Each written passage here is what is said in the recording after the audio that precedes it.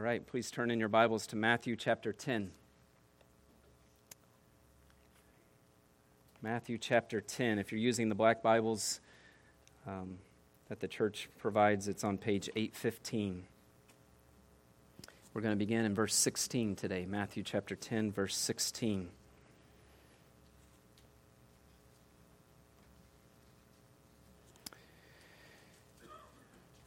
Last week, we saw that Jesus was sending out the 12 apostles as an extension of his ministry to the towns of Israel. But now, as we come to verse 16, the audience broadens. Jesus is no longer simply instructing the 12 apostles on their specific mission to Israel. Rather, from verse 16 on, Jesus is warning all of his disciples for all time. So us as well today. He's warning all his disciples for all time of the kind of reception that they will receive as they go out for him. And the reason we know this focus has broadened is because these verses speak of witnessing to Gentiles and being brought before rulers and things that weren't going to happen to the 12 apostles on that first mission to Israel. So we know that Jesus is applying this for all disciples of all time.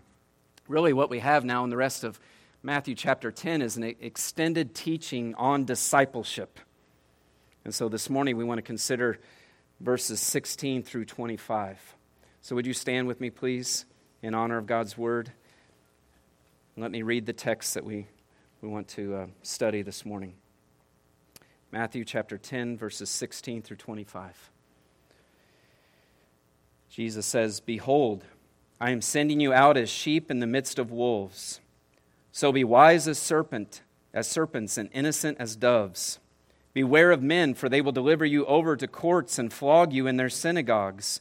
And you will be dragged before governors and kings for my sake, to bear witness before them and the Gentiles. When they deliver you over, do not be anxious how you are to speak or what you are to say, for what you are to say will be given to you in that hour. For it is not you who speak, but the Spirit of your Father speaking through you. Brother will deliver brother over to death, and the father his child, and children will rise against parents and have them put to death. And you will be hated by all for my name's sake, but the one who endures to the end will be saved. When they persecute you in one town, flee to the next. For truly I say to you, you will not have gone through all the towns of Israel before the Son of Man comes. A disciple is not above his teacher, nor a servant above his master. It is enough for the disciple to be like his teacher and the servant like his master. If they've called the master of the house Beelzebul, how much more will they malign those of his household?" Thanks be to God for his word. May he add his blessing now to the preaching of his word. Please be seated.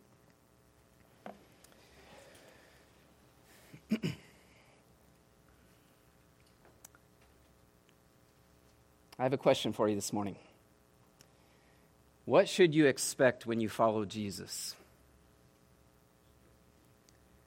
I think that's a very relevant question for us, isn't it? I mean, if we're a Christian, we claim to be a follower of Christ. We claim to be following Jesus. So what should we expect as we follow Jesus? If you commit to trusting in Jesus as your Savior, to following him as Lord, what should you expect in your life? What should it look like? Well, I think we could probably think of several things, couldn't we? When you follow Jesus, you should expect to have peace, right? Rest for your soul. Jesus said that. "Come to me, all you who are weary and heavy laden, and you will find rest for your souls." And so we should expect to have that peace of knowing that our sins are forgiven and that we're reconciled with God. Another thing we should expect when we follow Jesus is joy, right? The joy, again, of knowing that we're forgiven, knowing that we're adopted into God's family, and then that ongoing joy of intimate fellowship with the Father, with our Savior. We should expect to experience new life, right? Jesus comes that we would have life, abundant life, he says, transformed character and growth. Finally living as we were created to live, to know God, to image God, to bring glory to God.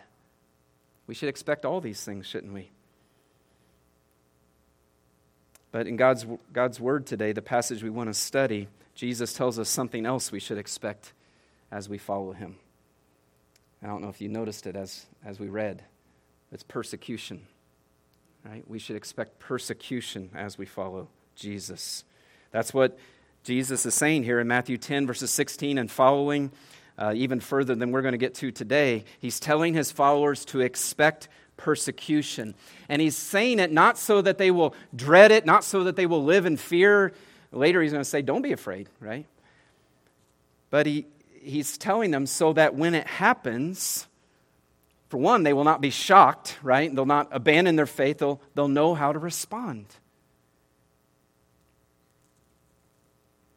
And that's very kind of Jesus, because what we see in the Bible and even in our experiences, we see that some people, some who claim to be followers of Christ, do abandon the faith.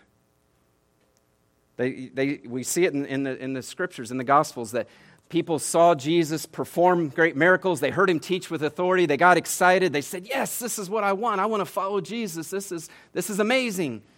Right? And they follow Him, but then as they start hearing about the cost, or as they start experiencing the cost, as they start suffering because of following Jesus, they say, no, wait a minute. This is not what I want. They decide that the hardship is not worth, that Jesus is not worth the hardship that it's bringing. And so they quit following Him. They become disillusioned. Jesus is going to talk about this later in chapter 13 when He gives the parable of the soils. He talks about one particular kind of soil that's called the rocky soil. Let me just read for you Matthew 13:20. He says, as for what was sown, as the word of God is sown on rocky ground, this is the one who hears the word and immediately receives it with joy, yet he has no root in himself, but endures for a while. And then when tribulation or persecution arises on account of the word, immediately he falls away. You see? That's what happens. When following Jesus starts to cost something or brings persecution, some people are surprised, they're disillusioned, and they say, I don't want this. And they fall away.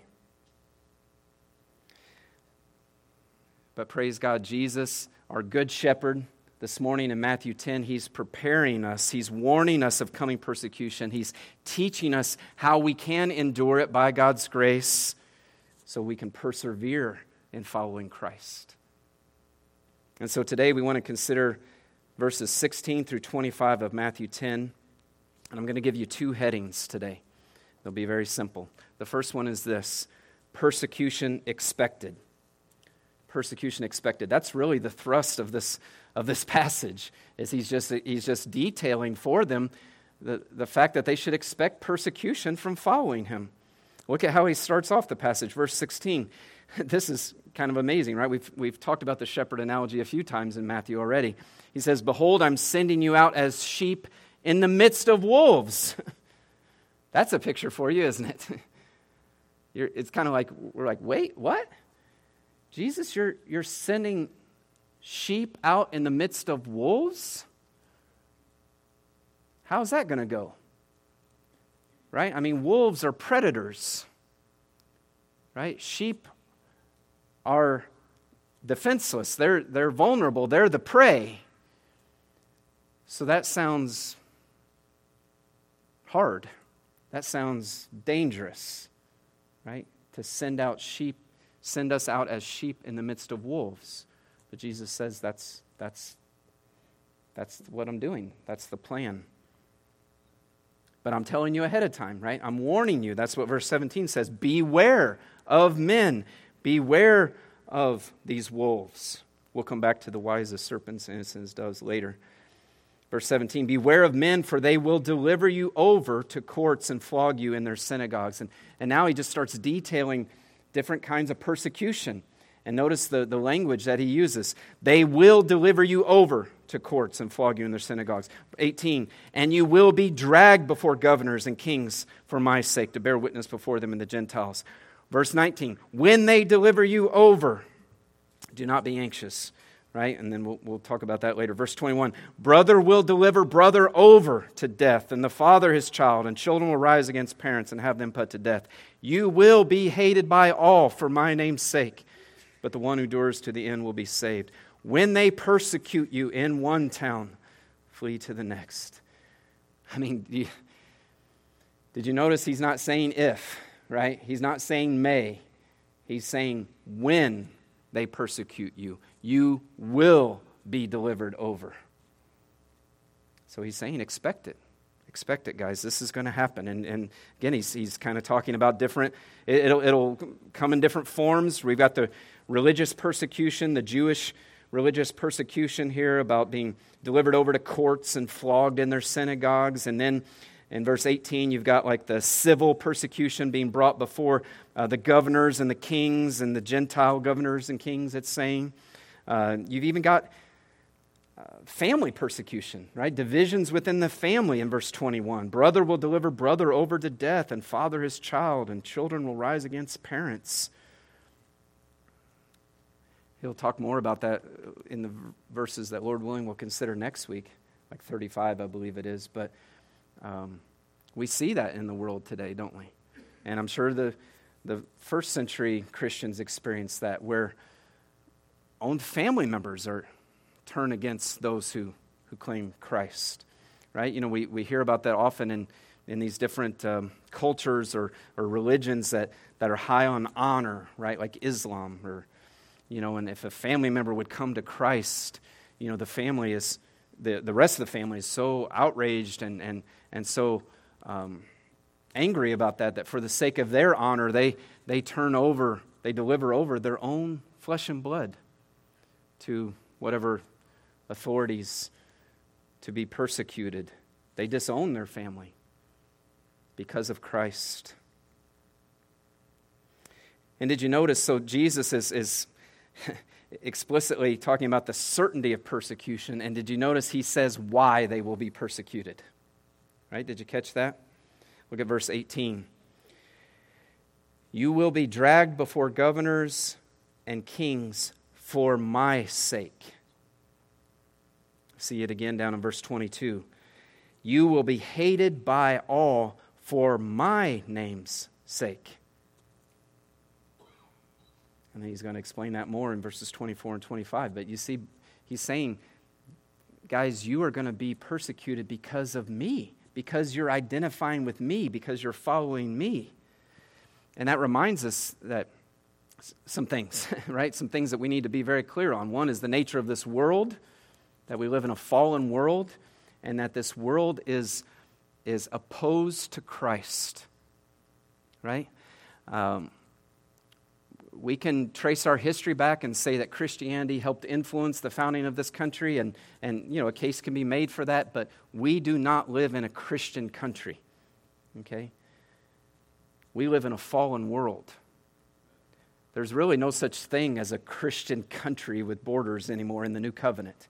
It's the kingdom of God is present among the kingdom of darkness, right? And Jesus is saving people from every tribe, tongue, and nation. And when Jesus returns and eradicates evil once and for all and creates a new heavens, new earth, then the physical, his kingdom will become a physical kingdom to the ends of the earth. But no, we live in a fallen world, and this world is opposed to Christ. This fallen world, the Bible teaches, is in bondage to sin and evil.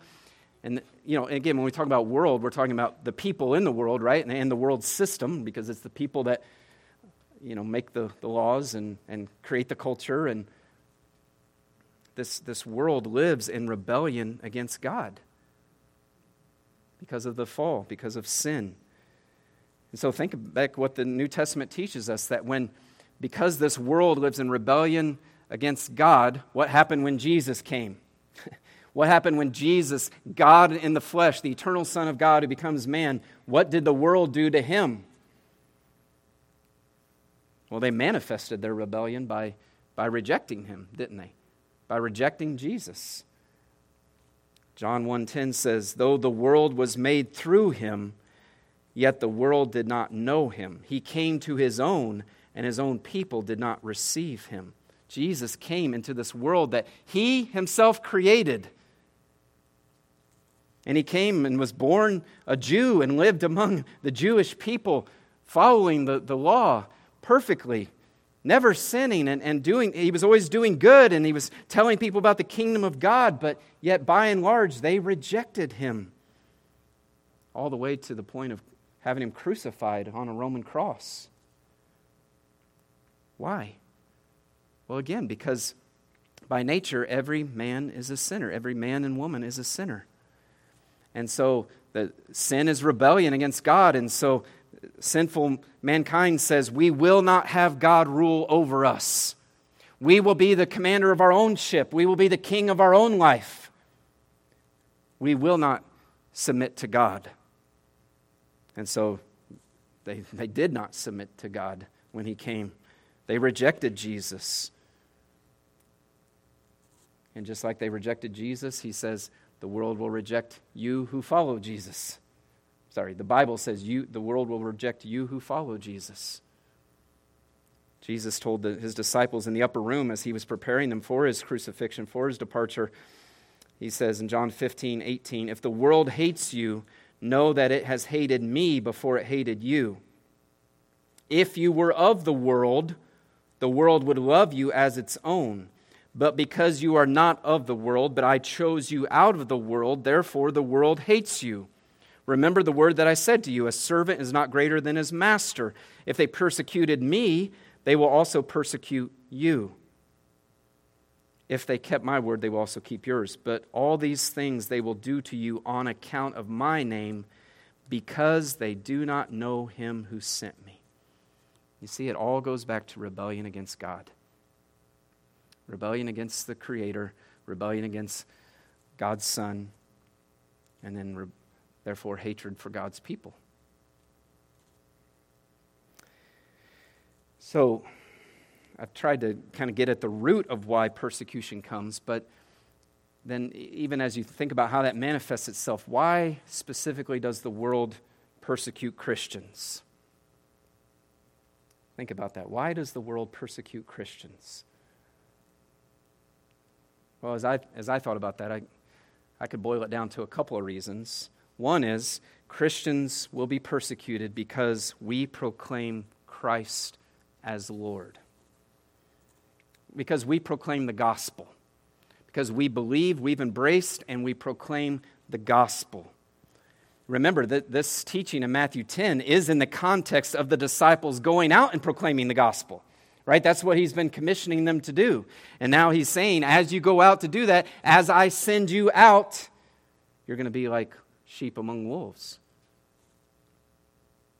The risen Lord Jesus Christ has commissioned us, all of us now, right? Matthew 28, the Great Commission. The risen Lord Jesus Christ says he has all authority, and he has commissioned us to go and make disciples of all nations. We are ambassadors of Christ, 2 Corinthians 5, proclaiming the good news that sinners can be reconciled to God through Jesus Christ. But apart from God's grace, the world hates this truth. They hate this news that Jesus is the only way to God. Because our world is our culture, our society, whatever you want to say, has bought into pluralism. Right? It believes that you can believe what you want about God, and I'll believe what I want about God, and let's just kind of agree, not challenge each other on that.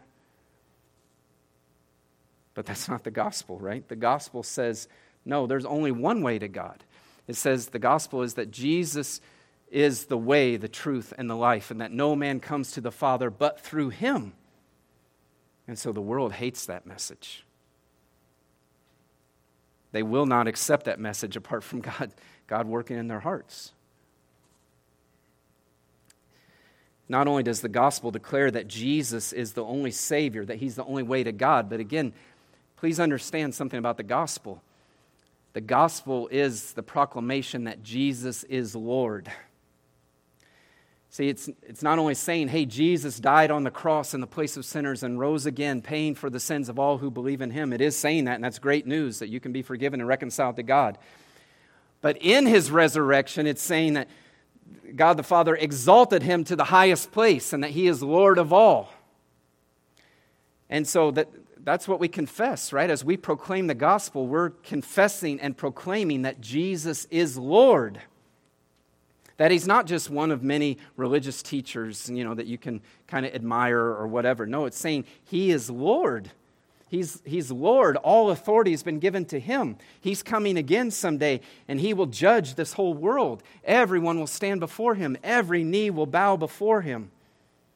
That's what we're proclaiming, because that's what the Bible teaches.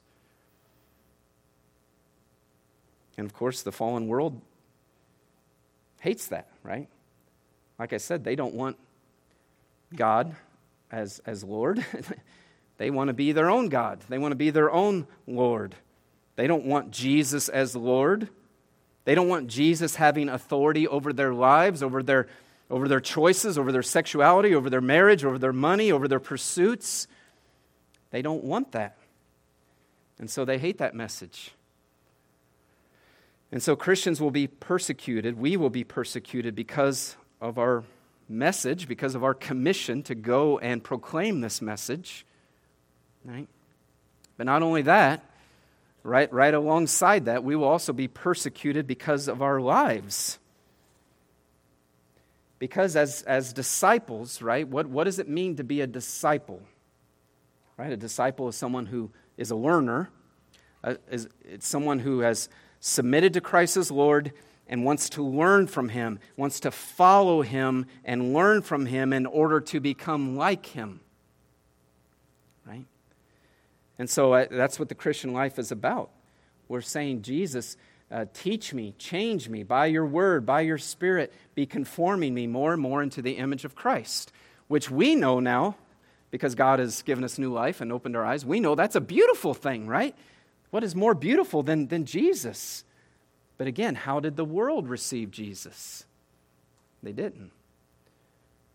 Right? The light of the world, Jesus, who is perfect and sinless and loving, he came in, and the darkness hates the light because the light exposes its deeds. Right? That's what John was saying in his gospel. And so the more we become like Jesus, the more they're going to hate us. I read John 1 earlier. Here's John chapter 3, verse 19. Jesus says, "The light has come into the world, and people love the darkness rather than the light because their works were evil. For everyone who does wicked things hates the light and does not come to the light, lest his works should be exposed." So the more we become like Jesus, who's the light of the world, right? Remember what he said in the Sermon on the Mount now? You are the salt of the earth. You are the light of the world. The more his light shines through us, the more likely it is that we will face persecution, just like Jesus experienced, because the world doesn't want their deeds exposed. So again, even if we're not out, saying, don't live like that, don't live like that, even as they see how we live, it exposes their deeds. And by God's grace, some will be drawn to Christ because of that. But many will be offended and angered. Oh, you think you're better, huh?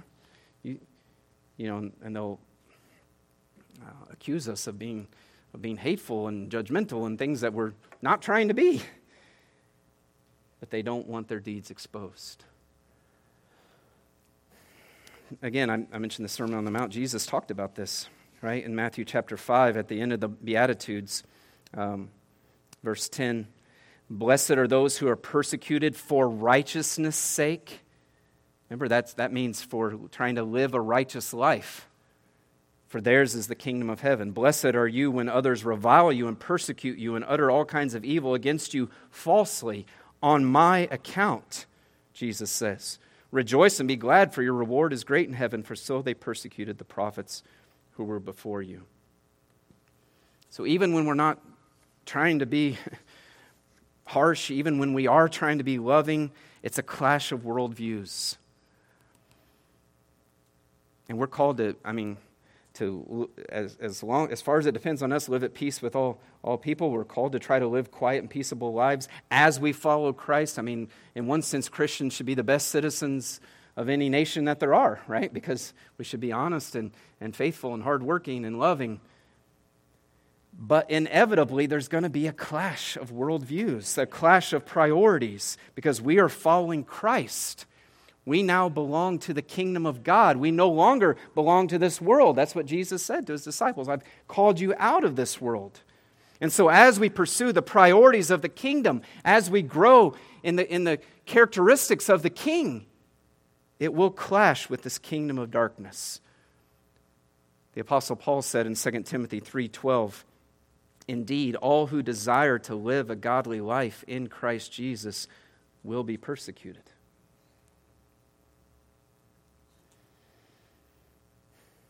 And so that's what Jesus is saying here in Matthew 10, that, guys, you're going to be persecuted on account of me.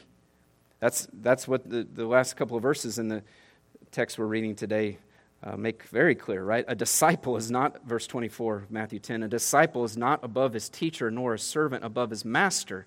It's enough for the disciple to be like his teacher and the servant like his master. That's what we're seeking to do. Remember, I said, as being disciples, we're training and learning to become like Jesus.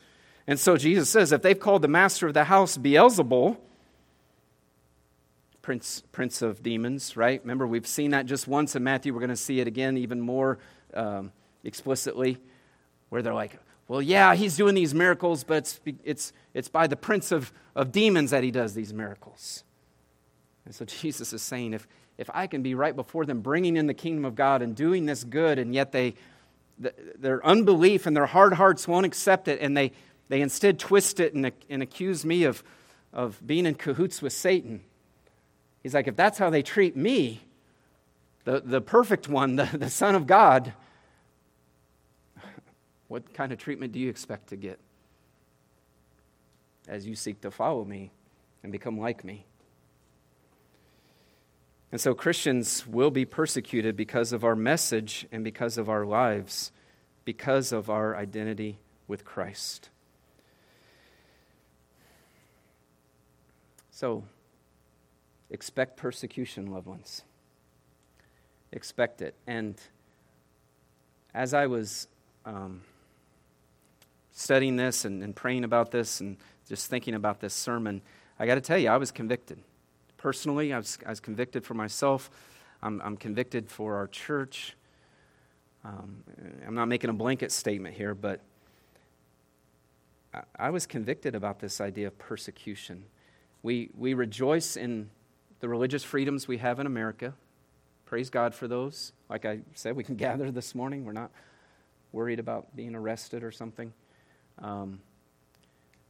We recognize that those religious freedoms are dwindling before our eyes.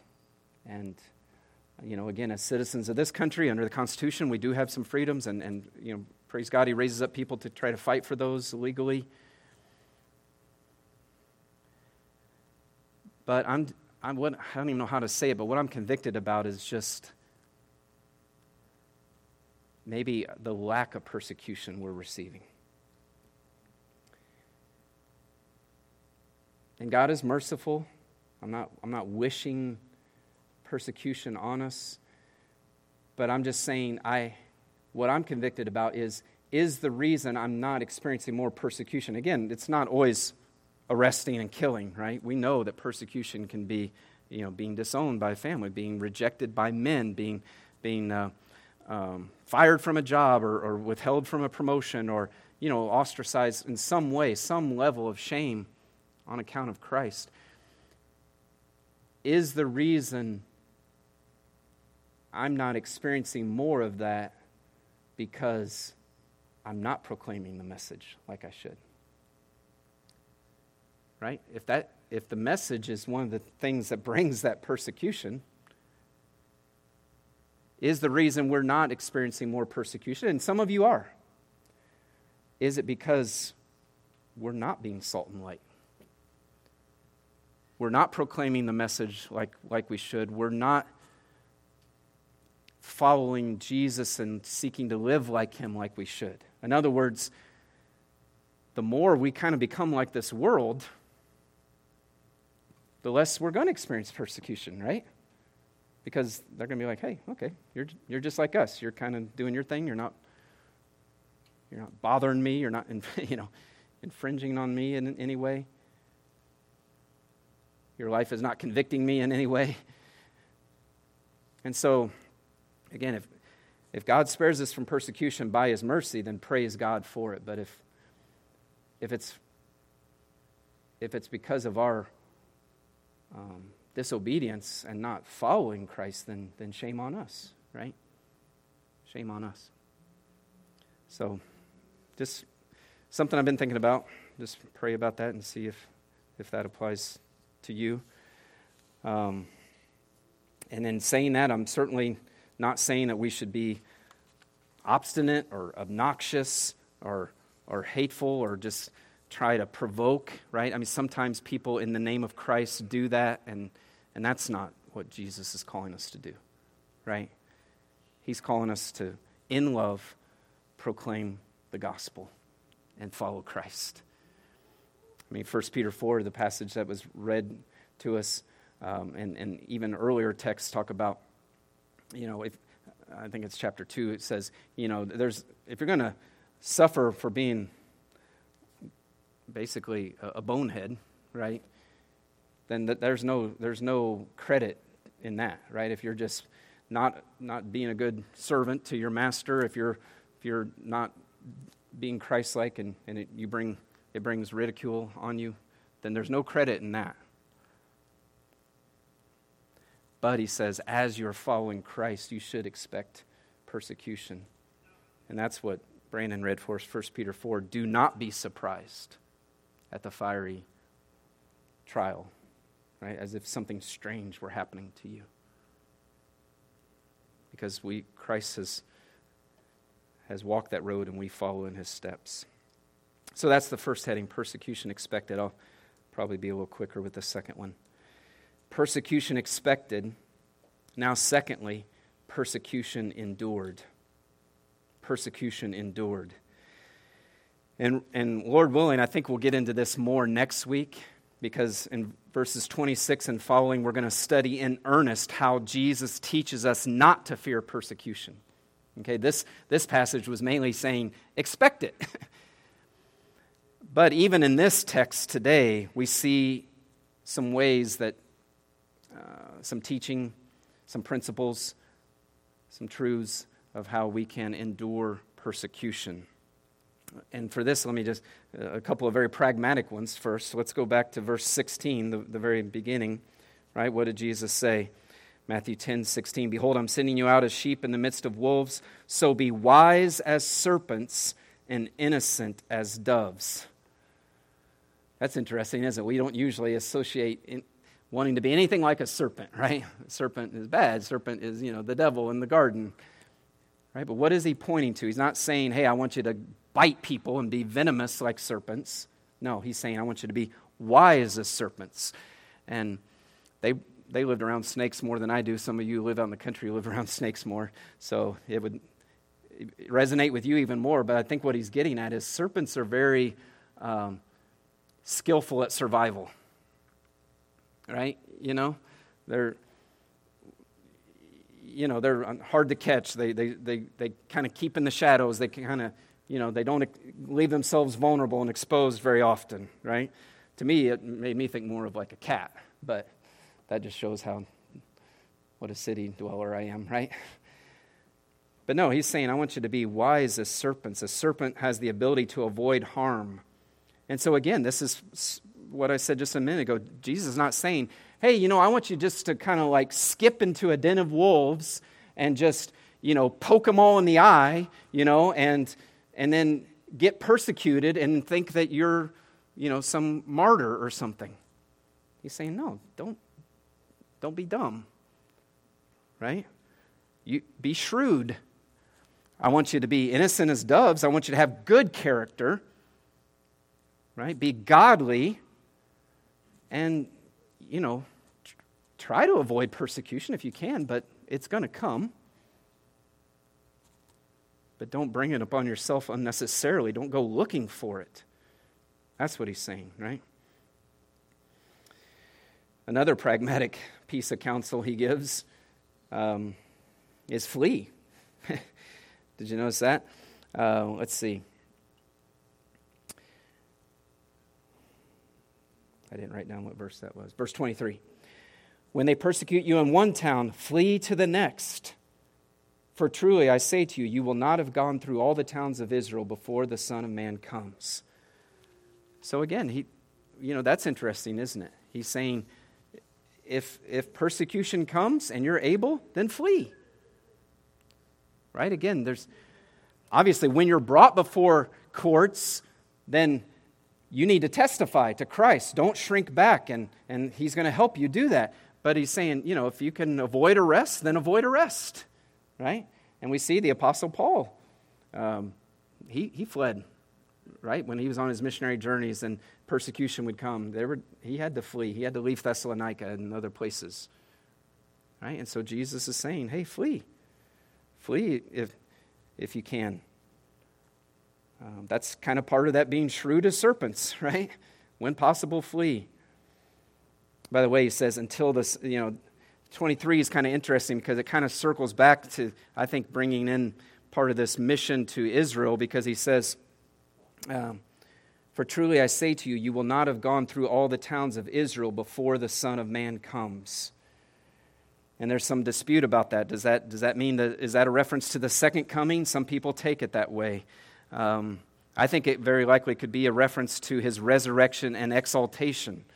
Right? Son of Man, we've talked about that before. That's out of Daniel 7, the one who's given authority and power, and Jesus was given that certainly at his resurrection, at his exaltation. And so it seems like he's circling back to talk about the Israel mission, and he's saying, hey, remember, once I'm risen and exalted, then the commission's going to go out into all the world. Right? Matthew 28. And so the mission's going to go global, and up till that time, your mission's going to be focused on Israel. That seems to be what he's saying there. So there's a couple of pragmatic counsels, I guess you could say. But then in this text, I see two truths that will help us endure persecution. Number one is a divine purpose. Look at verse 18. He says, and you will be dragged before governors and kings for my sake. But then look at what it says at the end. To bear witness before them and the Gentiles. Isn't that interesting? Jesus explains that persecution is God's way of spreading the gospel further. Persecution is in itself a platform to testify of your faith in Christ. Isn't that interesting? You're being persecuted because of your faith in Christ, but as you're being persecuted, it's giving you this platform to keep testifying to Christ. And if you need a perfect example of that, look at Paul. Right? Think of how Paul was, the Jews usually would stir up, and get him arrested, right? And then he was drugged before different courts, wasn't he? And you go through the book of Acts, and he's set before one guy, Festus, and he testifies to him, and then Felix or whatever. I may have those backwards, but he testifies before him. Then I was especially thinking of Acts 26, King Agrippa, right? King Agrippa is there, and as you read that text, you just get the scene is painted for you that. Here's King Agrippa up on his throne and Paul being brought in chains, and think of all the court that's around him, all these people hearing Paul. And what does Paul get to do? He gets to share his whole testimony. He talks about his conversion, personal conversion on the road to Damascus, and then he talks about why he's in chains, because he's proclaiming the hope of the resurrection through the Jesus who was crucified and risen. In fact, at the end of Acts, toward the end of that in Acts 26, verse 27, he says, King Agrippa, do you believe the prophets? I know that you believe. And Agrippa said to Paul, in a short time, would you persuade me to be a Christian? Paul said, whether short or long, I would to God that not only you, but also all who hear me this day might become such as I am, except for these chains. Wow. Persecution gave Paul the opportunity to proclaim the gospel to people who never would have heard it otherwise. And who knows who was saved through that. Right? Isn't that what he wrote to Philippians when they're concerned about him and, about him personally. They're kind of probably bummed about like, wow, this was one of our missionaries and now he's in prison and, probably the whole gospel's, mission of the gospel has been put on hold. And he says, no, God's using it. Now how does he refer to them? He's talking about the Roman soldiers, right? He's like, now the praetorium, now the guard is hearing about Jesus. They're watching over me. Maybe they're chained to me. They can't go anywhere. And now I'm getting to tell them about Jesus. And you track it back to Acts, and remember, he appealed to Caesar. And so I'm guessing, it's not recorded for us, but he probably had the same opportunity to do that in Rome before Caesar's court. We know this happens in modern day as well. As we read the Voice of the Martyrs accounts and other ministries like them, they often report that through the testimony of the believers experiencing the persecution, the fact that they continue to confess Christ even when they're threatened, the fact that they're willing to suffer for the sake of Christ, God works through that to bring even some of their persecutors to faith in Christ. So they're given an amazing platform, right? Suffering itself is a platform. Trials are a platform to show how precious Christ is, to show the power and the worth of Christ, and especially persecution is a platform.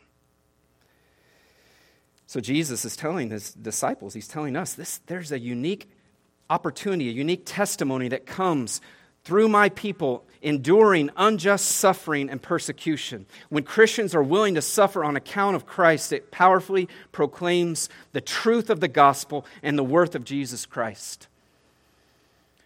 And so again, depending on, in God's providence, whatever situation you find yourself in, if it's a boss that treats you unkindly because of your faith in Christ, how you respond to that or how you handle that, you're proclaiming not only to the boss, you're proclaiming to coworkers around you.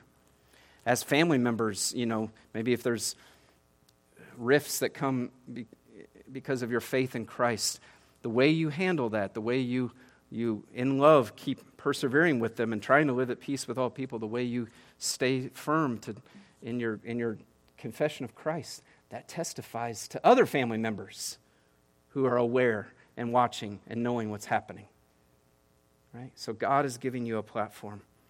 As they see you suffer for the sake of Christ, God might cause them to consider Christ. So that should encourage us to endure persecution. Divine purpose.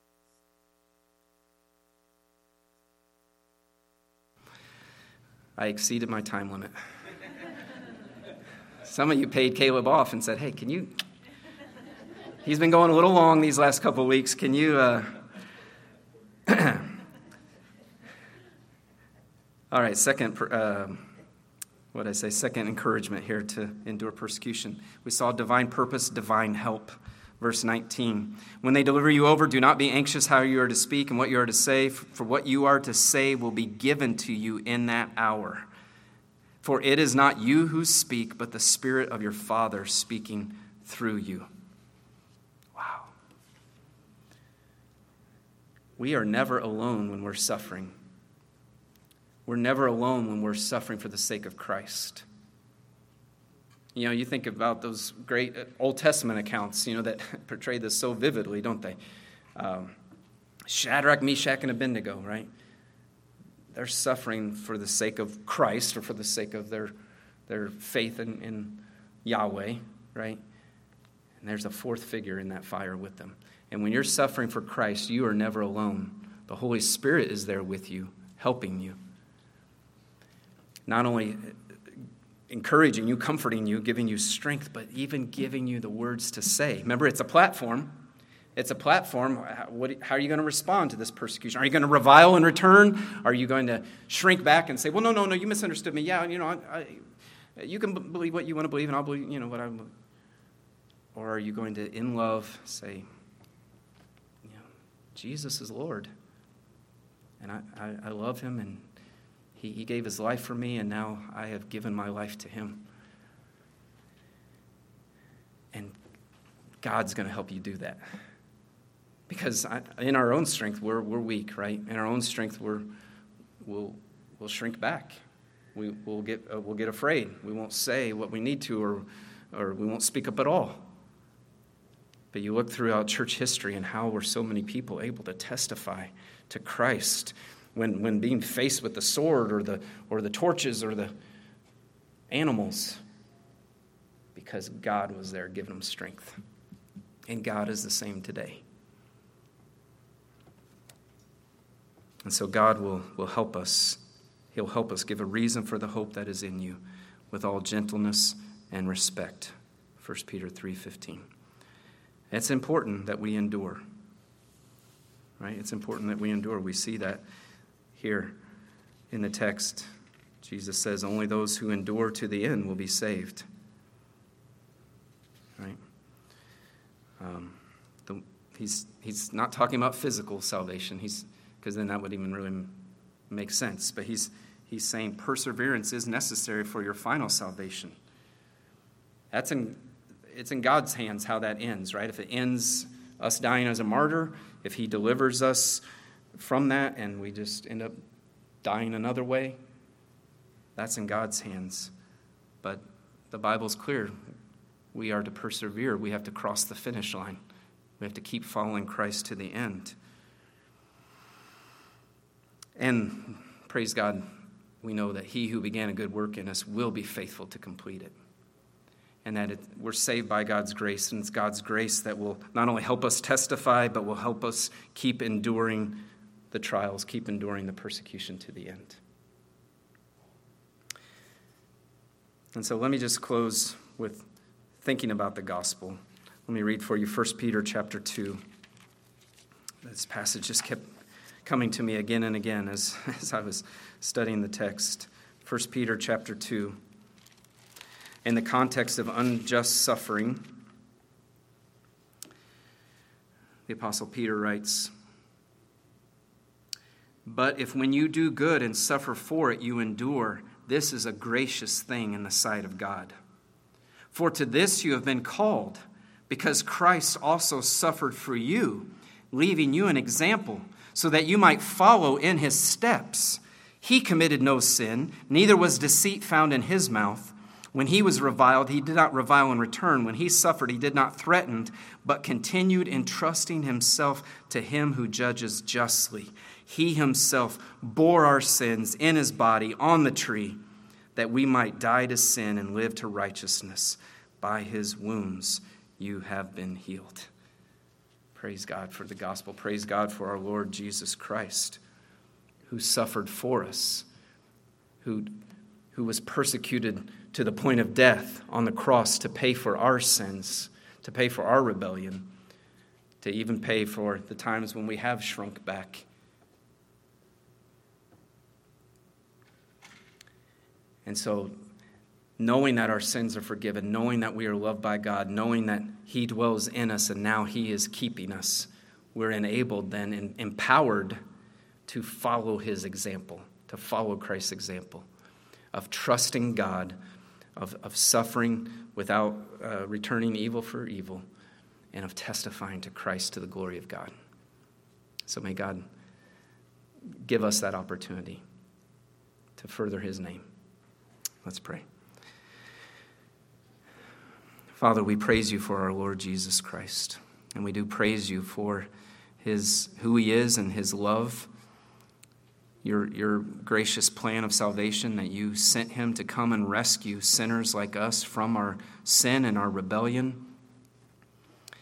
And we know that, yes, the light of the world came into this dark world, and he was rejected and crucified, but it was in that rejection and through that rejection that you had sovereignly planned our salvation, because it was through him suffering and dying on the cross that he bore our sins and died in our place and rose again, having paid in full the punishment that our sins deserve. And we praise you that he was obedient to the point of death, so that now his perfect righteousness is credited to us who are united to him in faith. And I pray, Lord, first for any here today who don't know him as Lord and Savior, who have never confessed Jesus as Lord. I pray that today was a reminder of what it means to be a Christian, that being a Christian is not just going to church or being in a Christian family, but that it is confessing Christ and walking with him. And so may you give them the grace to do that today. And Lord, I pray for all of us who are your people, Lord, whom you've already saved. I pray that you will help us to follow you. Help us to follow you wholeheartedly. And Lord, help us to follow you no matter what it costs us. I thank you for the clear teaching today of knowing what to expect, that it does cost something to follow Jesus. And we know it cost our Savior his very life. And so may you give us opportunity to proclaim the truth about Jesus this week. And by our lives and by our words, may we testify to the fact that Jesus is Lord. And may you be pleased to be glorified through that and even to draw many to yourself through that testimony. We love you and thank you. In Jesus' name, amen. Amen. Will you stand, please? And let's close out our worship by singing a song of praise.